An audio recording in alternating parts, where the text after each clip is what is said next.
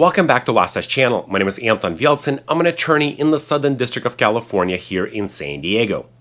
Today we're going to decide whether insertion of a car key into a lock on the vehicle's door for the sole purpose of aiding the police in ascertaining the ownership or control of the vehicle constitutes a search under the Fourth Amendment.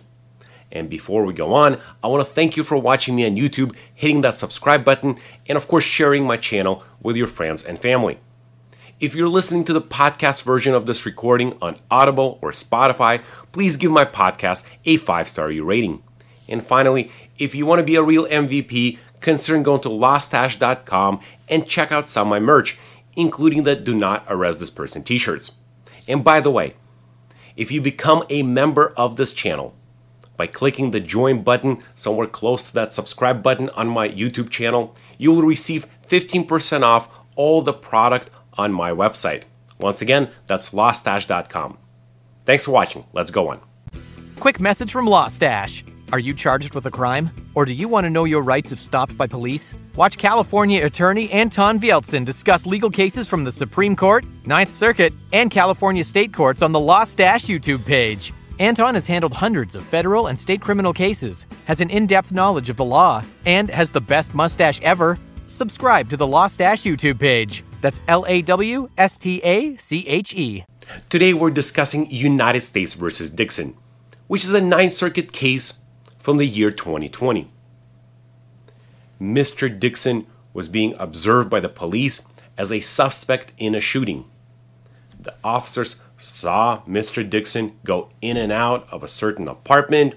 He would often drive a BMW and a blue Honda minivan and park those vehicles in the parking lot adjacent to the apartments.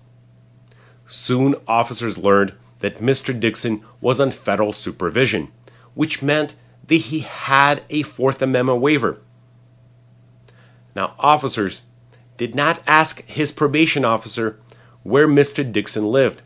Instead, they did their own research and they found that Mr. Dixon had multiple addresses registered to his name. If they would have simply asked the probation officer, then the apartment that they were observing would have matched what Mr. Dixon told his probation officer and made the official registration. But again, the officers did not do that. At some point, they made a decision to arrest Mr. Dixon. As he was walking out of the apartments, they tried to detain him. There was no incident. Mr. Dixon dropped his garbage bags and his set of keys next to a blue minivan. Officers detained him, and using the keys, they went to the apartment, opened it up, and found paraphernalia and some amount of drugs. They then used the set of keys, and using one of the keys, they opened the door to a blue minivan where they found a bag of marijuana. They then made a decision to take Mr. Dixon to the police substation, and on the way there, and once he was actually booked, they made a search of his person, and on him they found 21 baggies of cocaine, heroin, and methamphetamine. Later at the district court level, there were some discussions about the keys, the vehicle, and so on. Of course, Mr. Dixon was making an argument that the blue minivan was not even his, that he was simply walking past it. At the district court level, the court suppressed all the evidence found in the apartment because they said that the officers, their observations did not amount to the fact that he actually resided there. The observations, all it showed that he simply was present at that apartment. And so the Fourth Amendment waiver would not cover that type of search. Now, moving on, at the appellate level, Mr. Dixon argues that the search of the vehicle was illegal, in violation of his Fourth Amendment rights. And if that's the case, then the subsequent search at the substation would also be illegal, because that would be deemed a fruit of the poisonous tree. We all know that anything that follows illegal activity by the police should be suppressed. Mr. Dixon took the case all the way to trial. The jury hung on the question whether he had possession with intent to distribute, and instead he was convicted on a lesser offense of simple possession. So he now again argues that his motion to suppress the evidence found on him, and most importantly, in the vehicle, violated the Fourth Amendment. The Fourth Amendment protects the right of the people to be secure in their persons, houses, papers, and effects against unreasonable searches and seizures. But individuals subject to a warrantless, suspicionless search condition have severely diminished expectation of privacy by virtue of their status alone. Here, a condition of Dixon's supervision release mandated that he be subject to a search of his person, residence, office, vehicle, or any property under his control at any time with or without suspicion. But this authority is not limitless, and we have explained that to conduct a search of the property pursuant to this condition, the individual subject to it must exhibit a sufficiently strong connection to the property in question to demonstrate control over it. In other words, before the police could search Dixon's blue Honda minivan without a warrant or probable cause, they had to have a sufficient basis to believe he owned or controlled that vehicle. In this case, the police crossed that knowledge threshold only when they inserted the key that Dixon had dropped into the key lock, thereby confirming that he exercised control over the minivan. Given that the district court had already ruled that the search of Dixon's apartment was in violation of his Fourth Amendment rights, the justification to arrest him and the subsequent search at the substation would have been illegal also under the Fourth Amendment. And that would also leave the government without any admissible narcotics for trial. But here we have an additional search, the search of the vehicle parked outside the apartments. When we deal with that search and whether that search gave justification to the officers to arrest Mr. Dixon and take him to the substation and make the subsequent searches, we first have to ask the question whether putting a key in the door of a vehicle is a search in itself. And then the second question is whether that search is reasonable or unreasonable under the Fourth Amendment. When we deal with the Fourth Amendment, we often talk about the case Katz and the reasonable expectation of privacy test. This was a case from the Supreme Court where the government was listening to an individual. We developed a test saying that there's an infringement of the Fourth Amendment if the government violates the person's reasonable expectation of privacy. But here, the appellate court reminds us that the reasonable expectation of privacy, Katz test, was not a substitution, but an addition to the common law trespassory test, meaning any time that the government trespasses on your property, that would be a violation of the Fourth Amendment rights. Using these principles, the court ruled in the Supreme Court case Jones, which I previously discussed on this channel, that installation of a GPS tracking device on a Jeep from the outside violated the individual's Fourth Amendment rights. The search was when the GPS device was installed. We all know that you do not have a reasonable expectation of privacy in the movement of your vehicle on public roads. But the Jones court said that installation itself, the attachment of that GPS device, was a search. And without a warrant, it violated the Fourth Amendment. Using the same principles, here the appellate court says that when the officers put the key in the slot to open the door of the vehicle, that intrusion, that physical act in itself was a search. And that conclusion, by the way, is consistent with other circuits. Post Jones and Jardine's decisions, other circuits similarly held that physical intrusion constitutes a search. For example, the First Circuit in United States v. Bain held that testing a key in an apartment door lock to see if it fit constituted a search under Jardine's.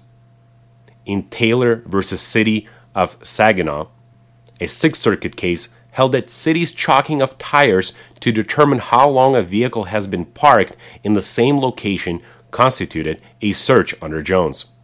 In United States versus Richmond, a Fifth Circuit case, there the court held that officer pushing his finger against the defendant's tire to learn what was inside constituted a search under Jones. And finally, in Schmidt versus Stassi, the court held that officers' collection of DNA from the defendant's car door while it was parked was a search under Jones. Having concluded that the officers conducted a Fourth Amendment search, we then have to question whether that search of the vehicle was reasonable or unreasonable under the Fourth Amendment. Only unreasonable searches violate the Fourth Amendment. And also remember, here we're dealing with somebody on federal supervision, meaning that he gave up certain rights as condition of supervision.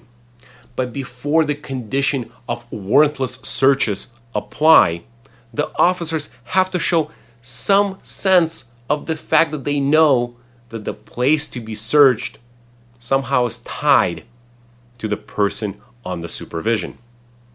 When we talk about houses, the requirement is that officers have to show that there's probable cause to believe that the individual resides at that location.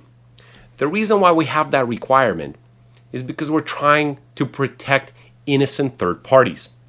Just because an individual who's on supervision enters an apartment that's somebody else's doesn't allow the officers to then walk into that apartment and search it. Only if they can show that they have probable cause to believe that the person on supervision resides at that location. The court then moves on to the vehicles. Here we're dealing with a search of a vehicle. And the court says that again, we have to show that the officers had probable cause to believe that the vehicle was either owned or controlled by Mr. Dixon. Now the government tries to convince the court to use reasonable suspicion, a lower standard than probable cause. But the court says that again we have to think about third parties. What if Mr. Dixon would drop his keys next to a vehicle that's not even his? The officers would then have reasonable suspicion that the keys belong to that vehicle and they would be able to search it. But they would not have probable cause to believe that that vehicle would be Mr. Dixon's. And that's exactly what happens in this case. When Mr. Dixon drops his keys, the officers first search the apartment. When they come back, they try to search the blue minivan. But there's one problem.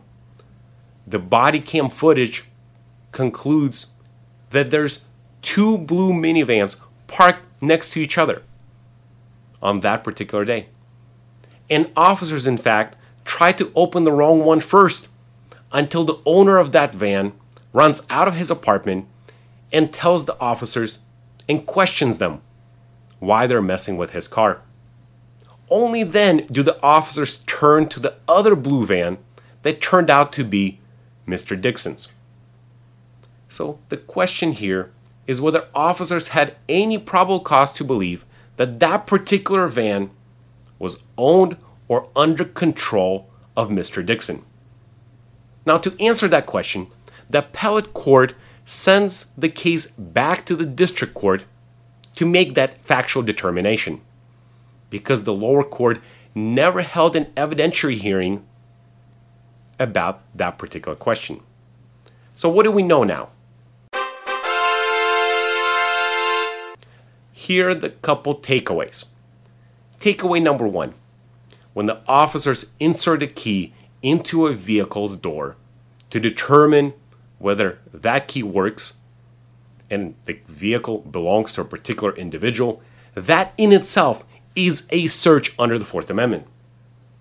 And if we're dealing with somebody on supervision, the next question, of course, becomes whether that individual owns or controls that vehicle.